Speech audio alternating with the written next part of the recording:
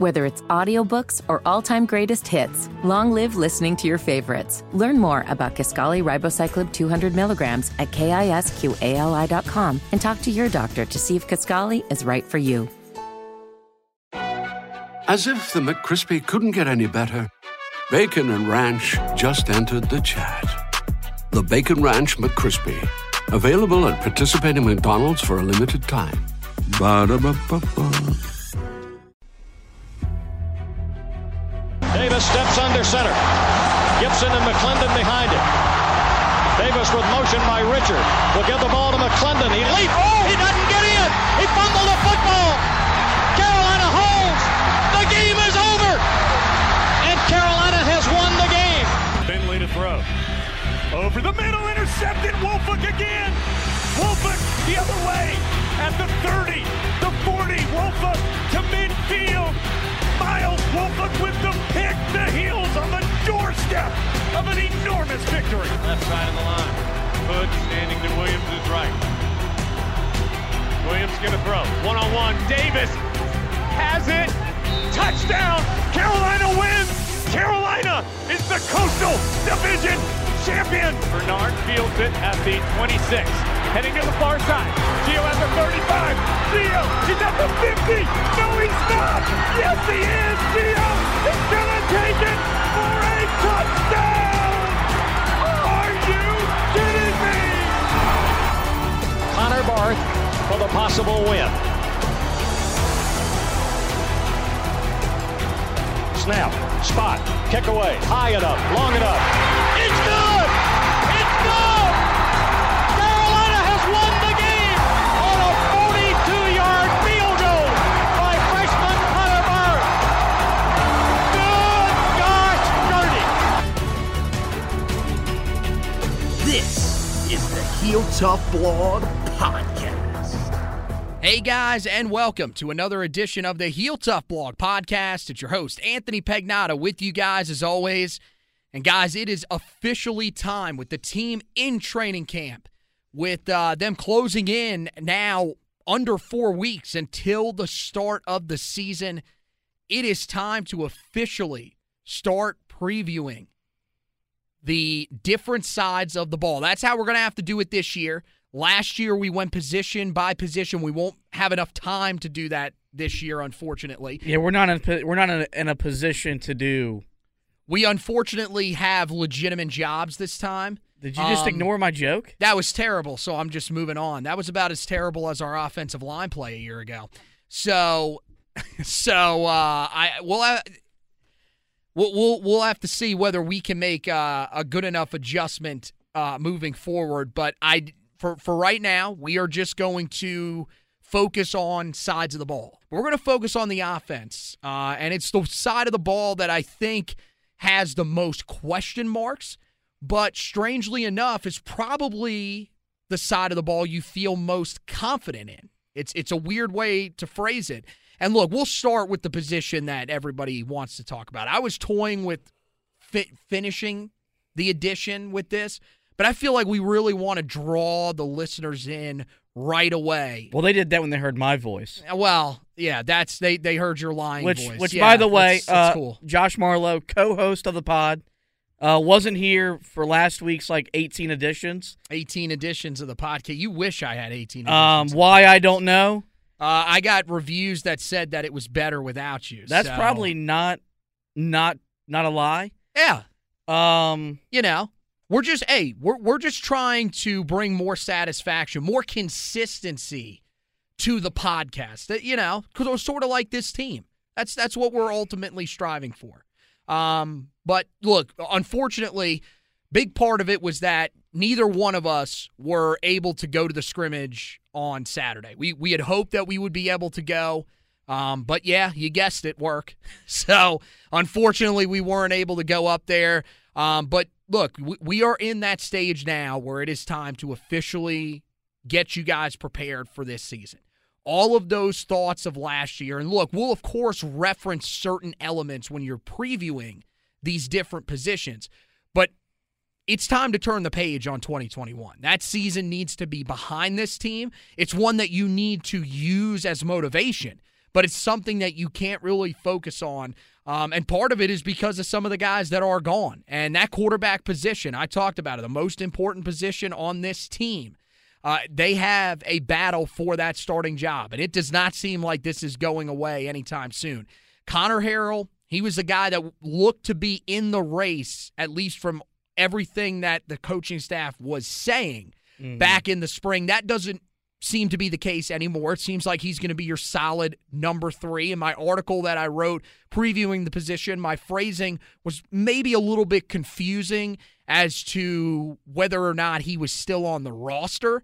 I went back and was reading it before I posted it, and even when I reread it, I just for some reason didn't see it that way.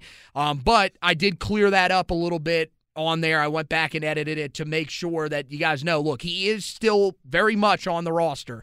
He's just settled into that number 3 quarterback spot. And I think that really shows the depth of this room. That guy, you saw him in the spring game. There is talent there. There's a reason he's here, and he has a ton of potential. But this is down to Jacoby Criswell and to Drake May. And look, remember, we got a preview of this last year in the game against Wofford. So we've seen these guys a little bit. Now, granted, that is an FCS opponent, but the team starts the year against an FCS opponent. So we'll have to see. You know, at this point, I think this is one of the more interesting quarterback battles in recent memory for Carolina. It probably goes back to not the most recent one, but the one prior, or, well, actually 2 prior to that, because you had the very famous Nathan Elliott versus Chaz Surratt quarterback battle that we all love to talk about so much. But before that, of course, Marquise Williams, Mitch Trubisky, that was a battle that carried into the season. So in general, I mean, what are your thoughts initially out of the gate on this quarterback battle? Like, where did you stand on this quarterback battle heading in, and has that kind of changed a little bit? No, because I think when we got out of spring ball, I think the anticipation was this battle was going to linger into the start and maybe through the entire length of fall camp. And I don't think 5 days later, I don't think that thought has changed. I expect to see both quarterbacks to play in the opener because I think that this staff wants to see live game reps to really determine who their starting quarterback's going to be. I think that's the biggest reason why there's questions on offense. I think if they knew who the quarterback was today, I think we'd be very confident this offense could put up points and yards like they've done under Phil Longo in the past. I think they can do that with either quarterback, whether it is Jacoby Criswell or whether it is Drake May. I do think when it's all said and done, I think Drake May is going to be this team's starting quarterback. I just don't know when that's going to be. I'd prefer that to be in the Florida A&M game, at the absolute latest, the App State game.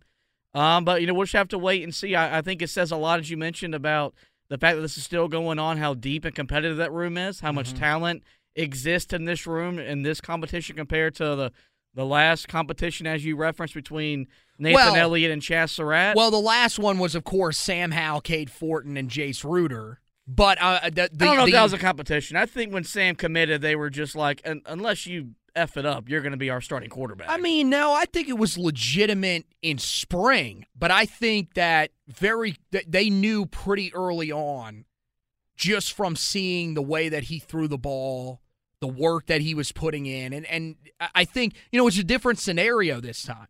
I don't think, if you look at where those guys were back in 2019, Cade Fortin and Jace Ruder, the incumbents, as opposed to this year's incumbents to this race, Jacoby Criswell and Drake May, I think Jacoby Criswell and Drake May are head and shoulders better than those two guys.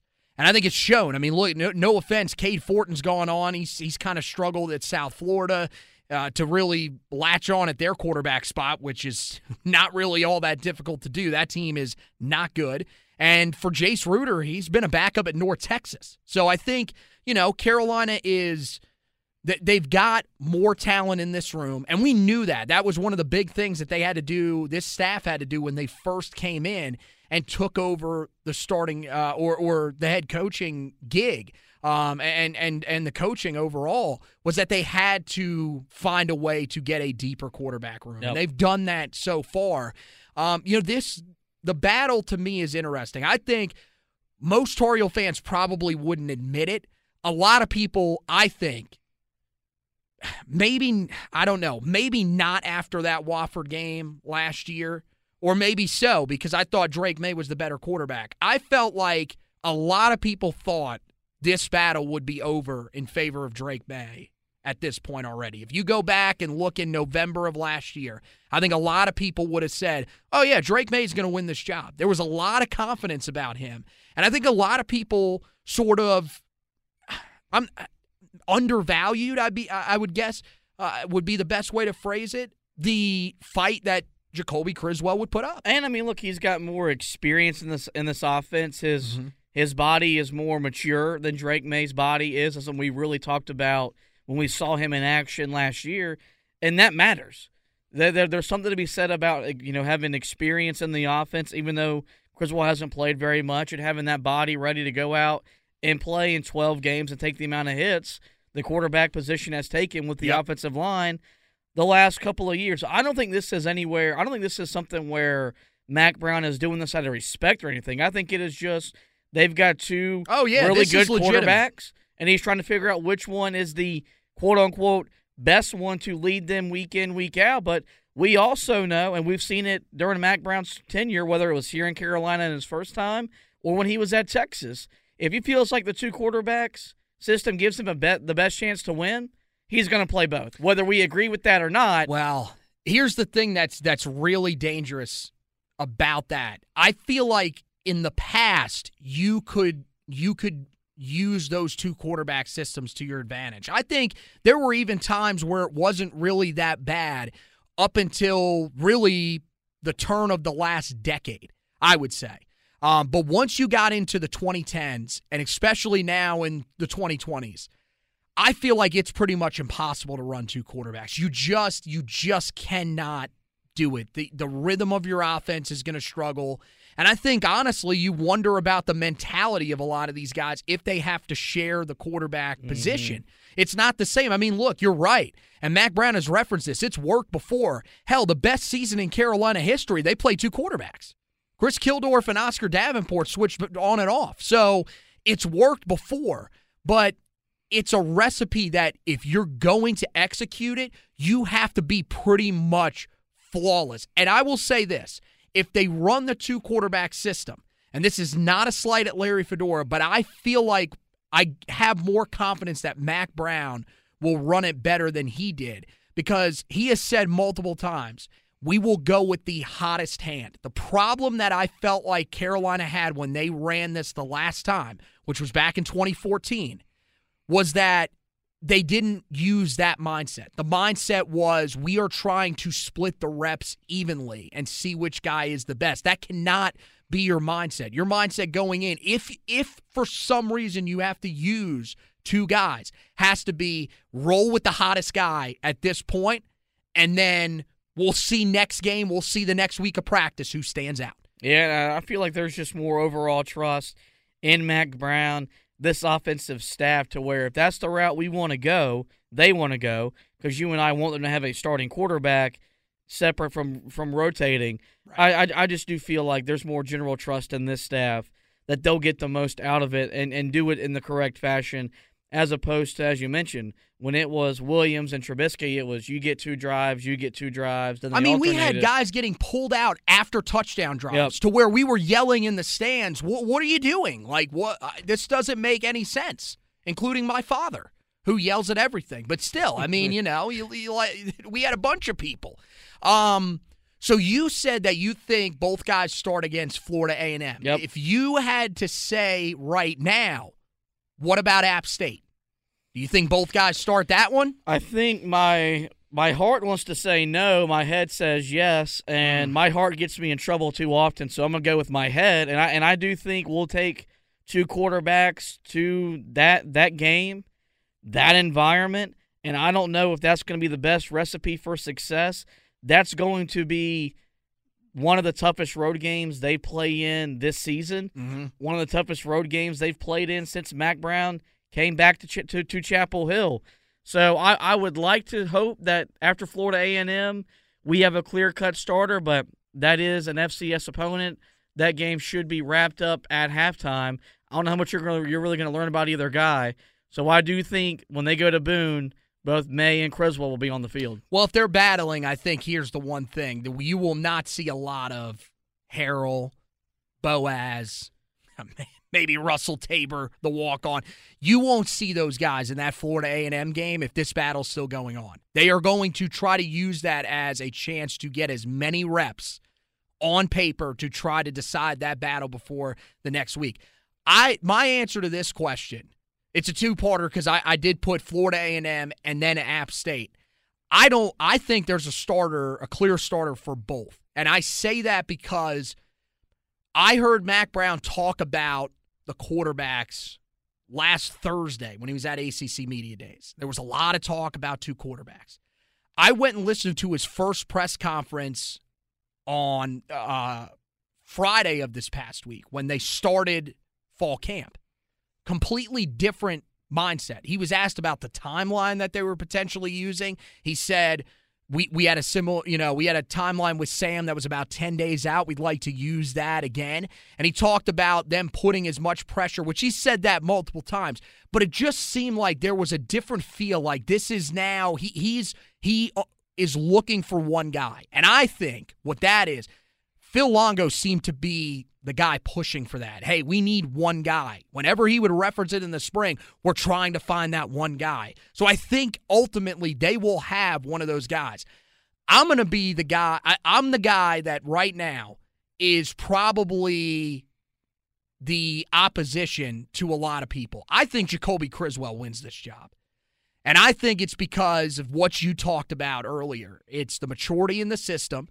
A system that, by the way, probably fits him a little bit better right now, especially what they've done the last few years, than Drake May, because I've gone back to this multiple times. Who was Jacoby Criswell's player comp from 24/7 when he came out of high school? Sam Howell. So it's a guy that literally fits exactly what you just had. And I think he's got a body style. Carolina, look, they are not going to run the quarterback as much as they did last year. Let's hope nor not. should they. That should not be the strategy. But using the quarterback's legs, especially in the red zone, is going to be part of the equation. And the other part is, look, and we're going to talk about this unit here in just a second. We don't know how good this offensive line is honestly going to be. We don't know.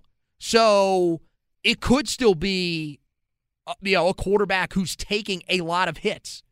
We have to wait and see. And I think that Jacoby Criswell is better built for that. The best way that I've sort of summed this up, and I don't know if he's going to have that same type of season.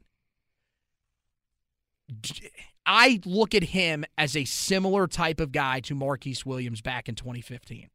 He's a guy that I think could come in and can do enough for you offensively with some of the skill position players that can take you to that next level to give you an offense that can, in my opinion, it could win the ACC Coastal if your defense can back it up. I'm not going to be surprised or disappointed if Criswell wins the job. I think the expectation, I'm not going to say should have been or should be that he wins the job. I'm not going to be surprised. The reason why I lean Drake May is kind of the same reason why Sam Howell won the job when he battled for it his freshman year. It's the intangible things. It's the little things that don't show up that really matter. The ability to make things out of nothing. I like his arm. He's got to learn. He can't take the hits. Kind of like Sam still has to learn. He can't take the hits. That's why I think long term he's the starter.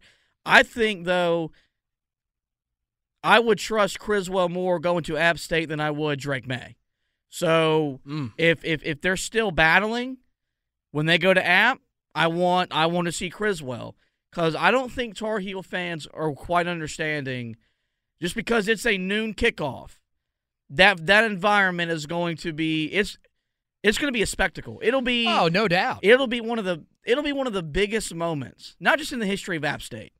In the history of Boone as a city and a town. I mean, are there other great moments in Boone history? I got to tell you, I'm not brushed up on Boone history. You'd probably have to ask Daniel Boone or Luke Combs. It's Luke Combs, who is a Tar Heel basketball fan, by the way. I do want to point that out for the App State homers. It's going to be one of those things. So when it comes to that game, and with the jobs that we have to deal with that fan base.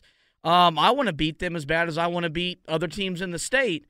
I would much rather go into that game with Criswell as my quarterback than Drake May. Well, yeah, and I mean, there's multiple reasons. I mean, that's one of those games I've already sold you. I said it, or no, I don't think I said it on here, but I said it on air at WFNZ. I think that is one of the most important games in Tar Heel football history because that will determine the direction of this upcoming season, which I think is one of the biggest ones that we've seen in a long, long time. Mm-hmm. Because, as you've mentioned, and I love the word that you've used, it's a crossroads season. You have to figure out what direction this group, this coaching staff is going. Is Mack Brown taking this thing in the right direction still, or do you have to start looking for that next guy? So, yeah, it is going to be extremely important. And having some veteran guys could definitely help. One unit that does lose a lot of veteran guys from last year, but that it could ultimately help in a weird way, is the offensive line unit. Mack Brown has talked a lot about this unit so far early on in fall camp, and he did a lot of talking about this group back in the spring as well. He really likes what he's seeing from these guys. And again, look, this could be just compared to last year, which means that if they have a pulse, then they're actually better than they were a year ago. But at the same time, it feels like there is legitimacy behind this. And look, Carolina loses 4 or 5 starters with Kieran Johnson, just a couple of weeks ago announcing that he will not play his 6th year. But they still have some experience. Corey Gaynor comes in as a transfer. Spencer Rolland just entered as a transfer from the FCS level at Harvard.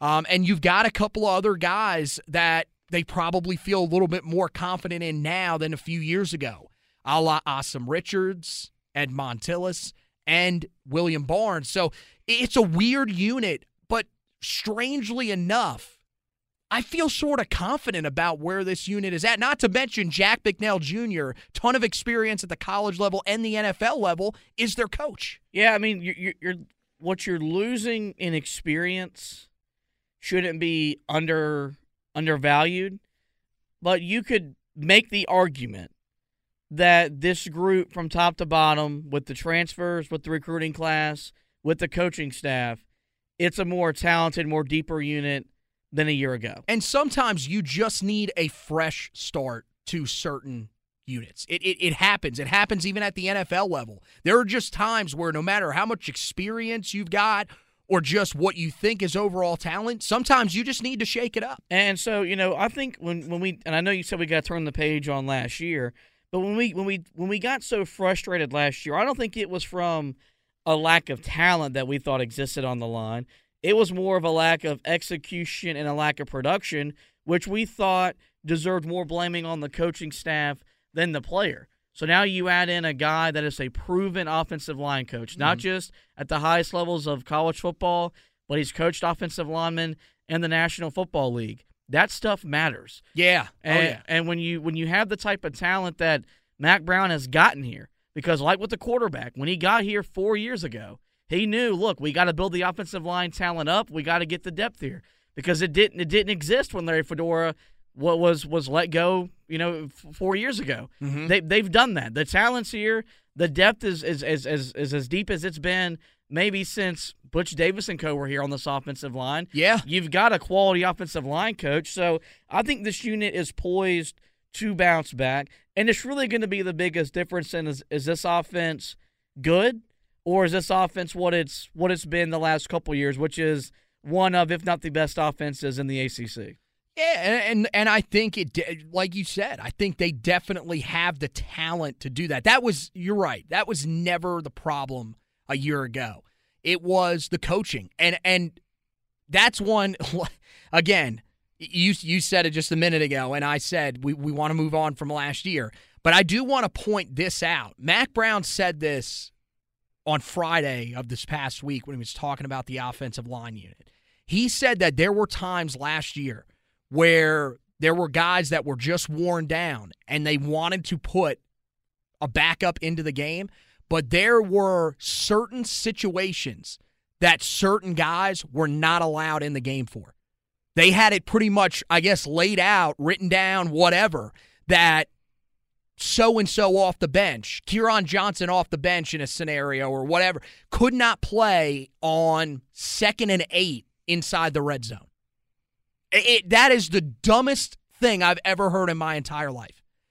And the approach is completely different. Jack McNeil Jr. is a guy that Mack Brown has said he wants guys to train at multiple spots. We are seeing a bunch of guys playing guard tackle, playing center guard. Well, there's that are playing a combo of positions so that, hey, if somebody goes down, we can throw one of these guys in. Or if a guy is struggling out there because he's tired, let's put in one of our backups. There's not a correct way to value how important position flexibility on the offensive line is. Do you want to have a center, your center? Yes. Mm-hmm. Do you want to have your left tackle? Yes.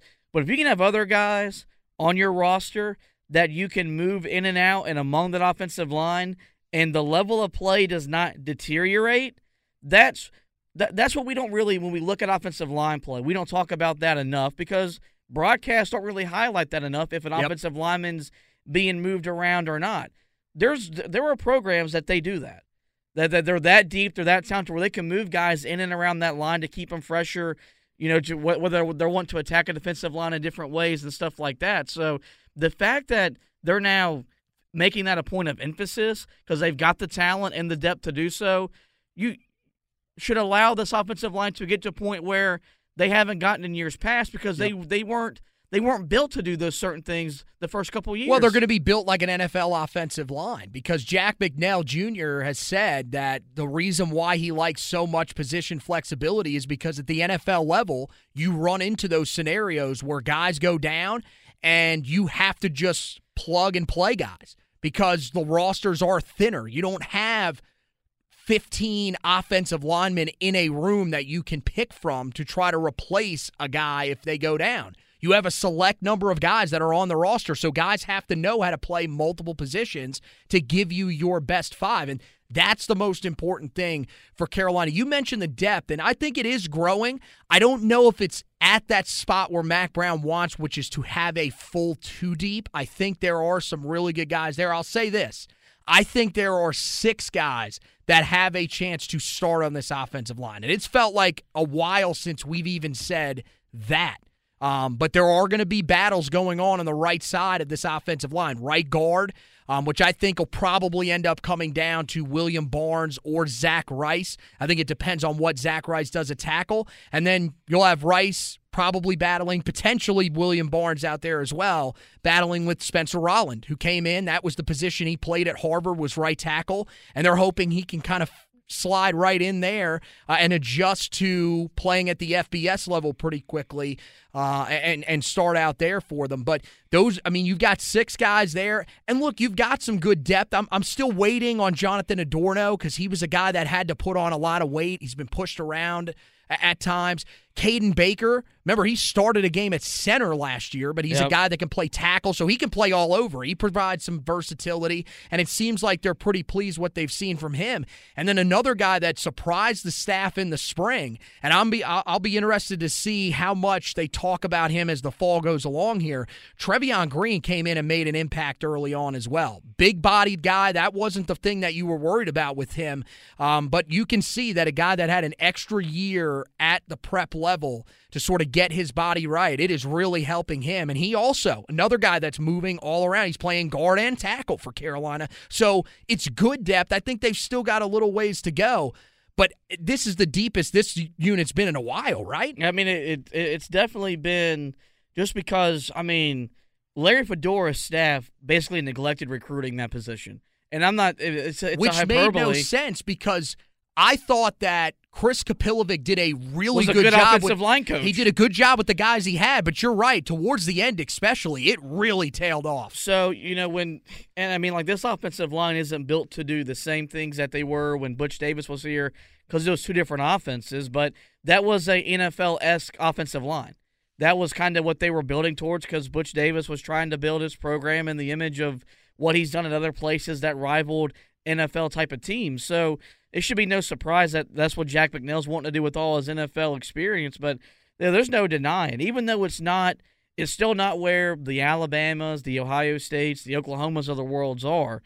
This is still the deepest that we've seen in quite some time. Mm-hmm. And it's as talented as we've seen in quite some time. And if this offense has done what it's done the past couple of years with average or above average offensive line play, what's in store for this offense, even with the new quarterback, if you're getting really good, consistent offensive line play? The sky could be the limit. Oh, no doubt about it. I mean, look at the success of the running game behind offensive lines that have been iffy to terrible. So, I mean, that's that. If you can get an offensive line that is consistently good, yeah, watch out. Starting five along the offensive line. I'll go first for mine. I think Asim Richards at left tackle, clearly. Ed Montilus at left guard. I'm glad he gets another opportunity there, and I think with maturity he'll be better than the first time. Corey Gaynor, the veteran at center, coming over from Miami. And they've talked about his leadership ability.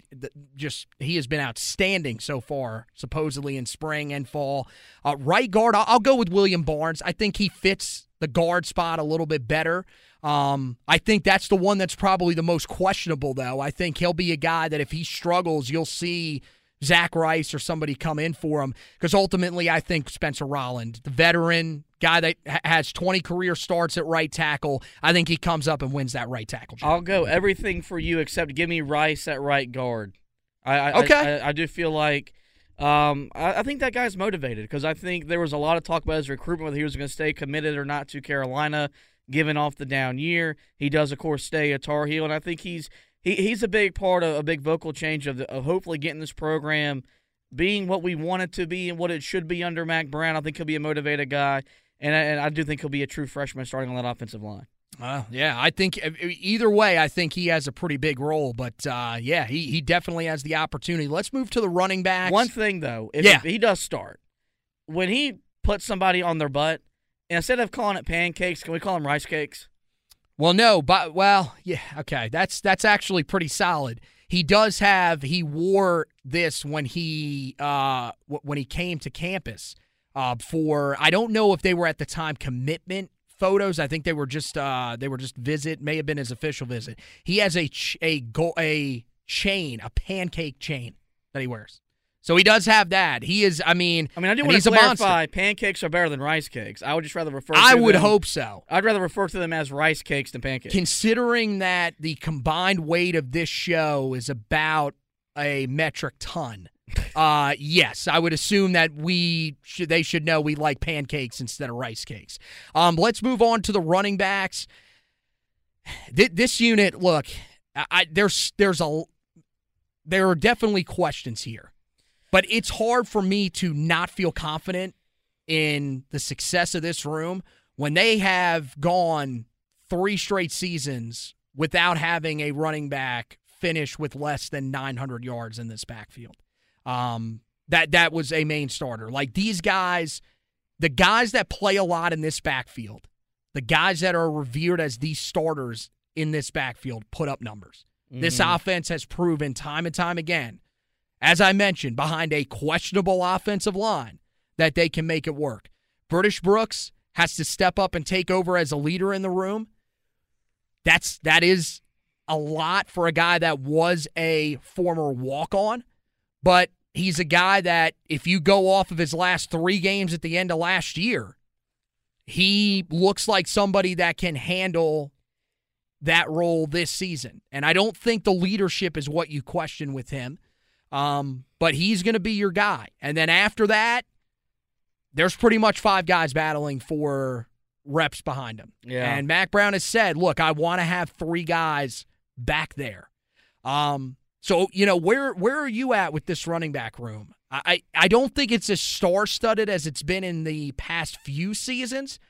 But for me, it's hard to really be overly concerned, because any time that we've wondered, can this group have success, they always seem to find a way. This is probably as uneasy as I felt since 2017, 2018 among the running back group. Just because, I like what British Brooks has done and can do. But I think that was just a unique scenario where the dude ran hot for 3 games. I don't know if that's sustainable over a season. This is going to be this position group has to take, or they have to steady the same amount of production, especially early on as they're breaking a new quarterback. And I don't know today if they're as capable of being able to run the ball like we expect them to, and as they should. Because as I've told you guys since Phil Longo got here, as beautiful as the offense is when it's throwing the football around the field, this is a run-first offense. I don't know right now if they have the 2 to 3 guys right now that we can count on to tote the rock and do so successfully. So I think it's going to be something where it's not a lack of talent.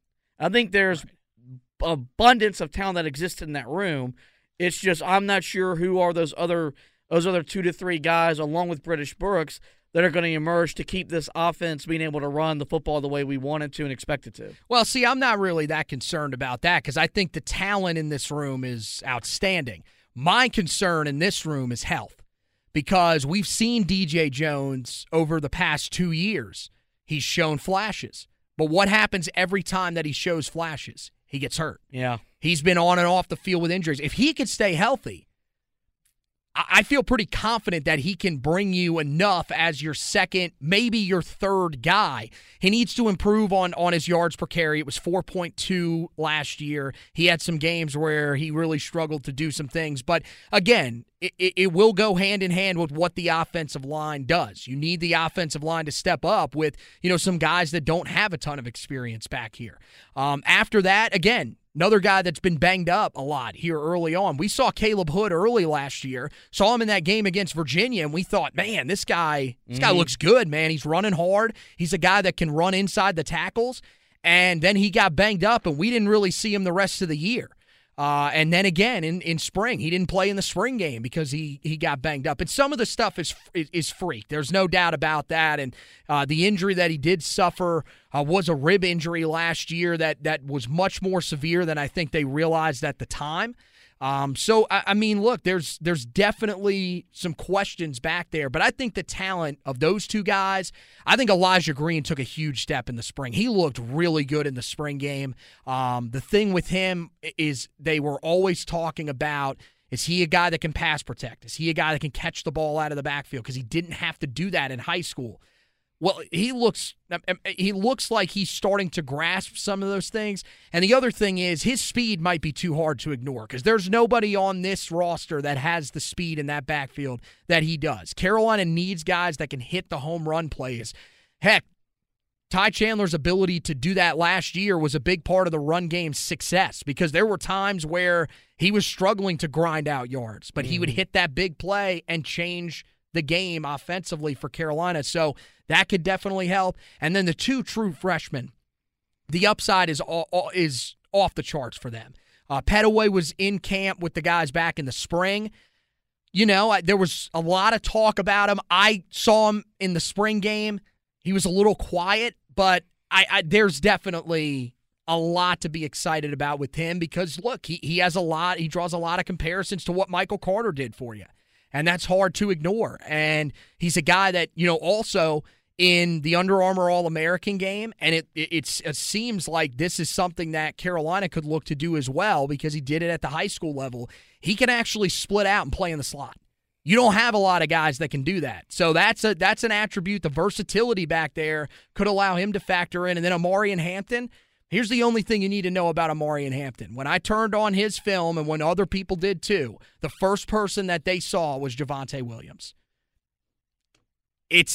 That's pretty self-explanatory. He comes in as a summer enrollee, so it's going to be harder for him to make an impact than Pettaway.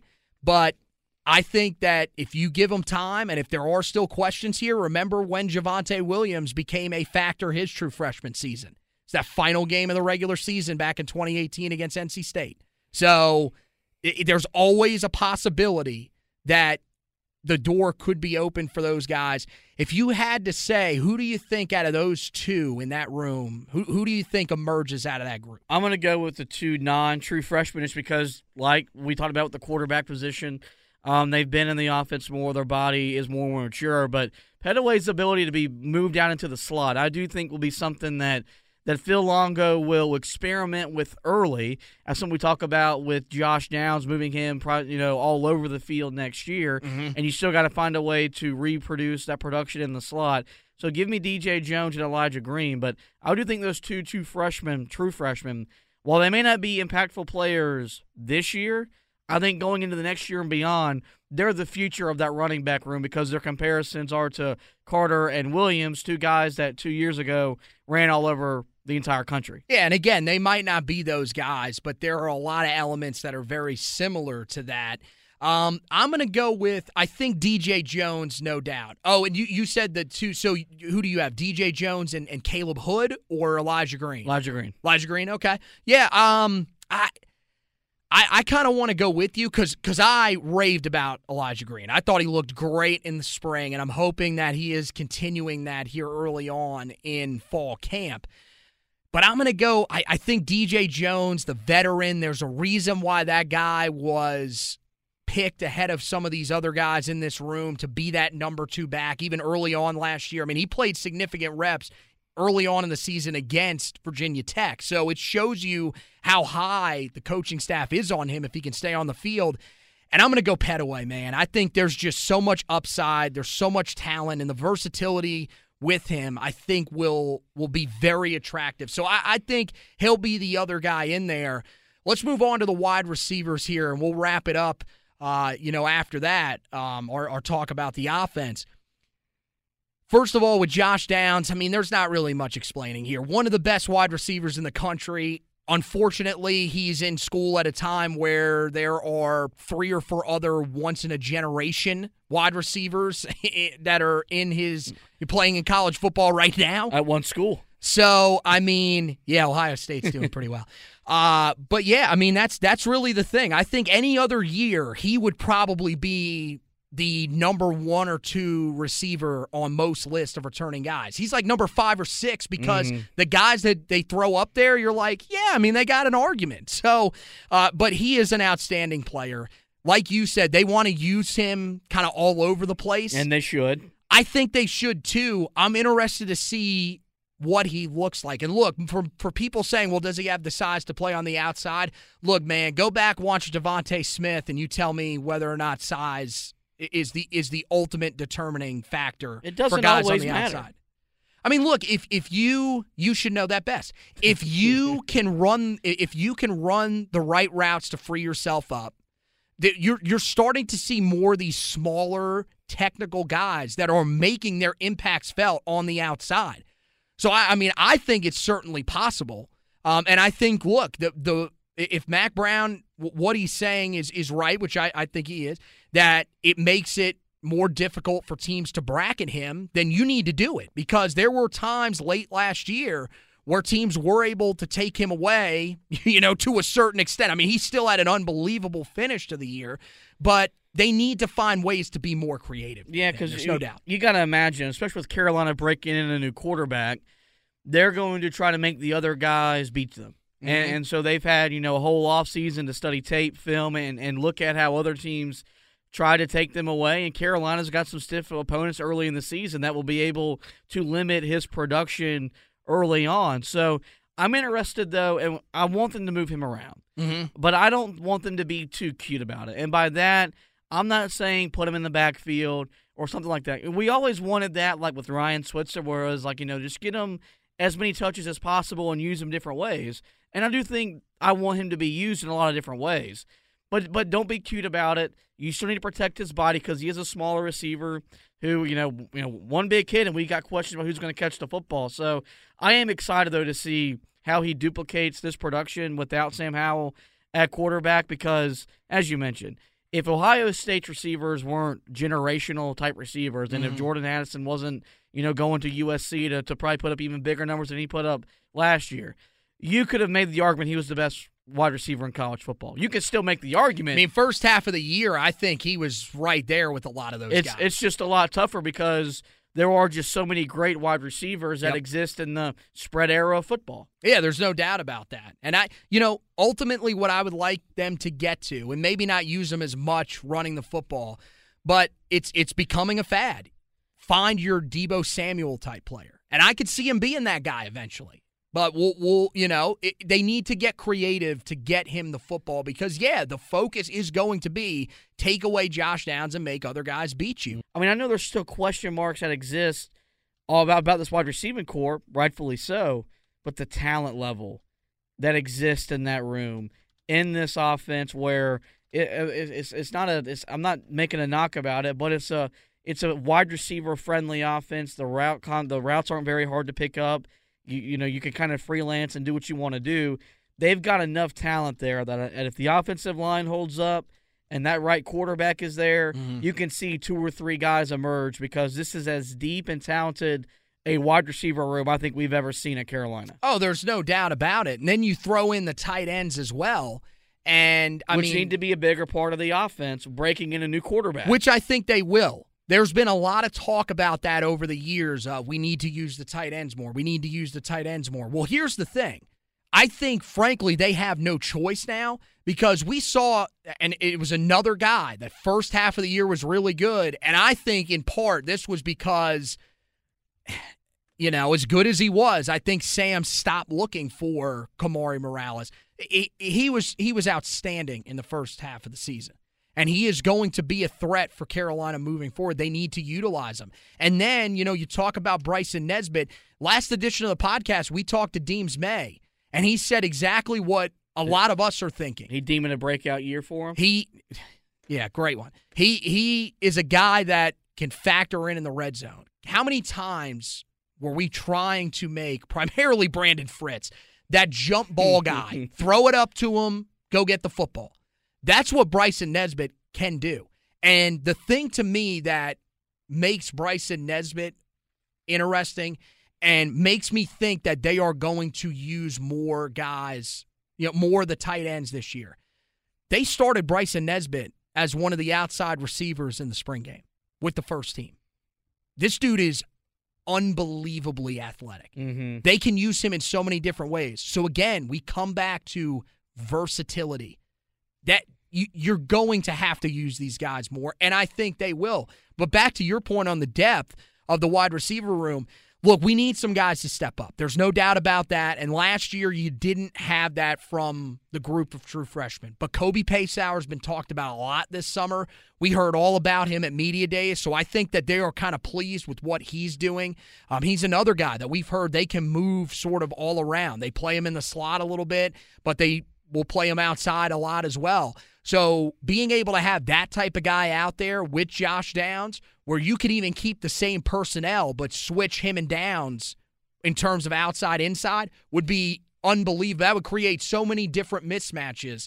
That would be great. You got J.J. Jones, who I feel like a lot of people are kind of looking past at this point because he had a quiet first year, but he has a lot of potential. He has the speed to win those deep balls. And then the guy that is being talked about the most after Saturday's practice and even after Friday's, a lot of people were pointing him out as well.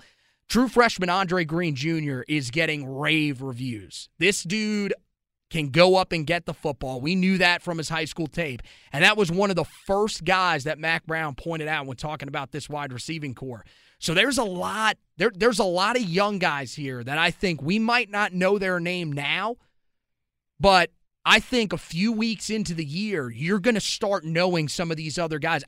In my opinion, I feel more confident with this receiving core this year going into the year than maybe even last year, even though we felt pretty confident in Brown and Simmons. Yeah, because, I think, they're more experienced for obvious reasons. They've got more, more time in the system. Their bodies are much more year mature. And I just feel like they're too talented to not make plays on the football field in an offense that is designed to have wide receivers at your disposal make the plays. And you mentioned the way that they can create a lot of mismatches and stuff like that. See, that's something that the first couple years Phil Longo didn't have to scheme that type of stuff because you had Dyami Brown and Daz Newsome. Mm-hmm. Those guys were going to make game-changing plays. You weren't having to scheme mismatches. This year you may have to because you've got a different quarterback and you've got to break in new running backs and stuff like that. But you've got the guys that can do that. And that'll be something that, we can maybe look at Phil Longo this year as a guy who is somewhat auditioning to be a head coach at some point in the college football ranks. So I'm with you. I'm much more confident this year just because I love the talent. I love the depth. I think they're going to use the tight ends more often, and you guys know me. I'm a big fan of a good tight end. So I do think you are. I do think that'll be more part of this offense, and it may not be as explosive as it's been in years past. I still think it'll be as efficient, though, as it has been in years past. I still think there are some guys that are going to be explosive on this team. There are some guys that will catch people off guard. But I'm with you, and I think the big thing here is the experience depth. That's the biggest thing here, is that a year ago, it was pretty much Joffrey Brown and Emory Simmons, and that was your experience depth. Everybody else was extremely young and had pretty much never played. And look, there still aren't a lot of guys that have a ton of experience in this room, but you've got guys that now have been in the system for a year or two that are going to be in there if you need them, and I think that's huge for these guys. So we're going to take a quick break. We're going to let you hear this week's ad from DraftKings, and when we come back, I'm going to talk to you a little bit about some guys that are on some award watch lists. We're going to have to go through a bunch of them here that they have received over the last week and a half or so. So stick around for that right here on the Heel Tough Blog podcast. Football fans, join the next generation of fantasy football with Rainmakers Football, their first ever NFT fantasy game from DraftKings. It's the only NFT fantasy game licensed by the NFLPA. Now you can play all season for millions in prizes by building the ultimate NFT franchise. Right now, everyone can get their first full roster starter pack for free. Playing Rainmakers is simple. Buy, sell, bid, and win player card NFTs of the biggest names in the game through regular drops and auctions on DraftKings Marketplace. Craft lineups of athletes from your NFT collection and earn points for touchdowns, receptions, and more, just like daily fantasy football. Build your NFT franchise and enter free Rainmakers football contest all season long to compete for millions in prizes. The next generation of fantasy sports is here.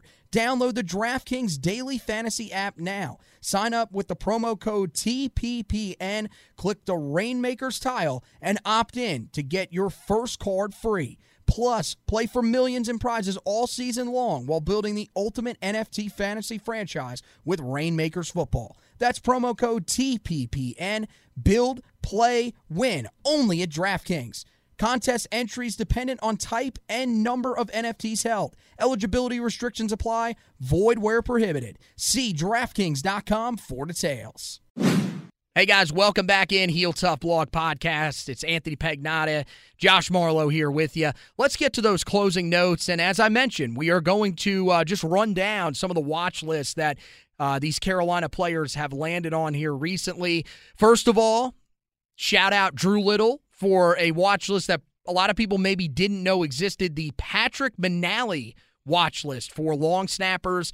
He gets the shout out there. Ben Kiernan, the starting punter or presumed starting punter for Carolina, still haven't received an update on what Mack Brown sort of hinted to as a battle back in the spring with Cole Maynard.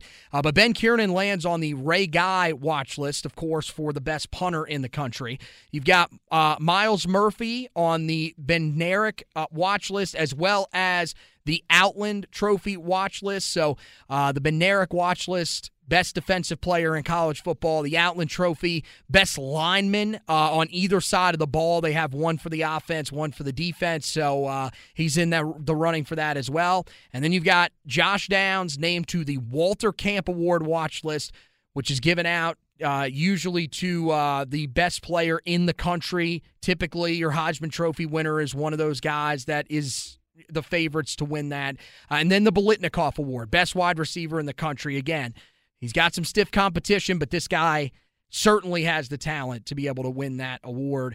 So that is going to wrap it up for this edition of the podcast. Guys, make sure you head over to the website, HeelToughBlog.com.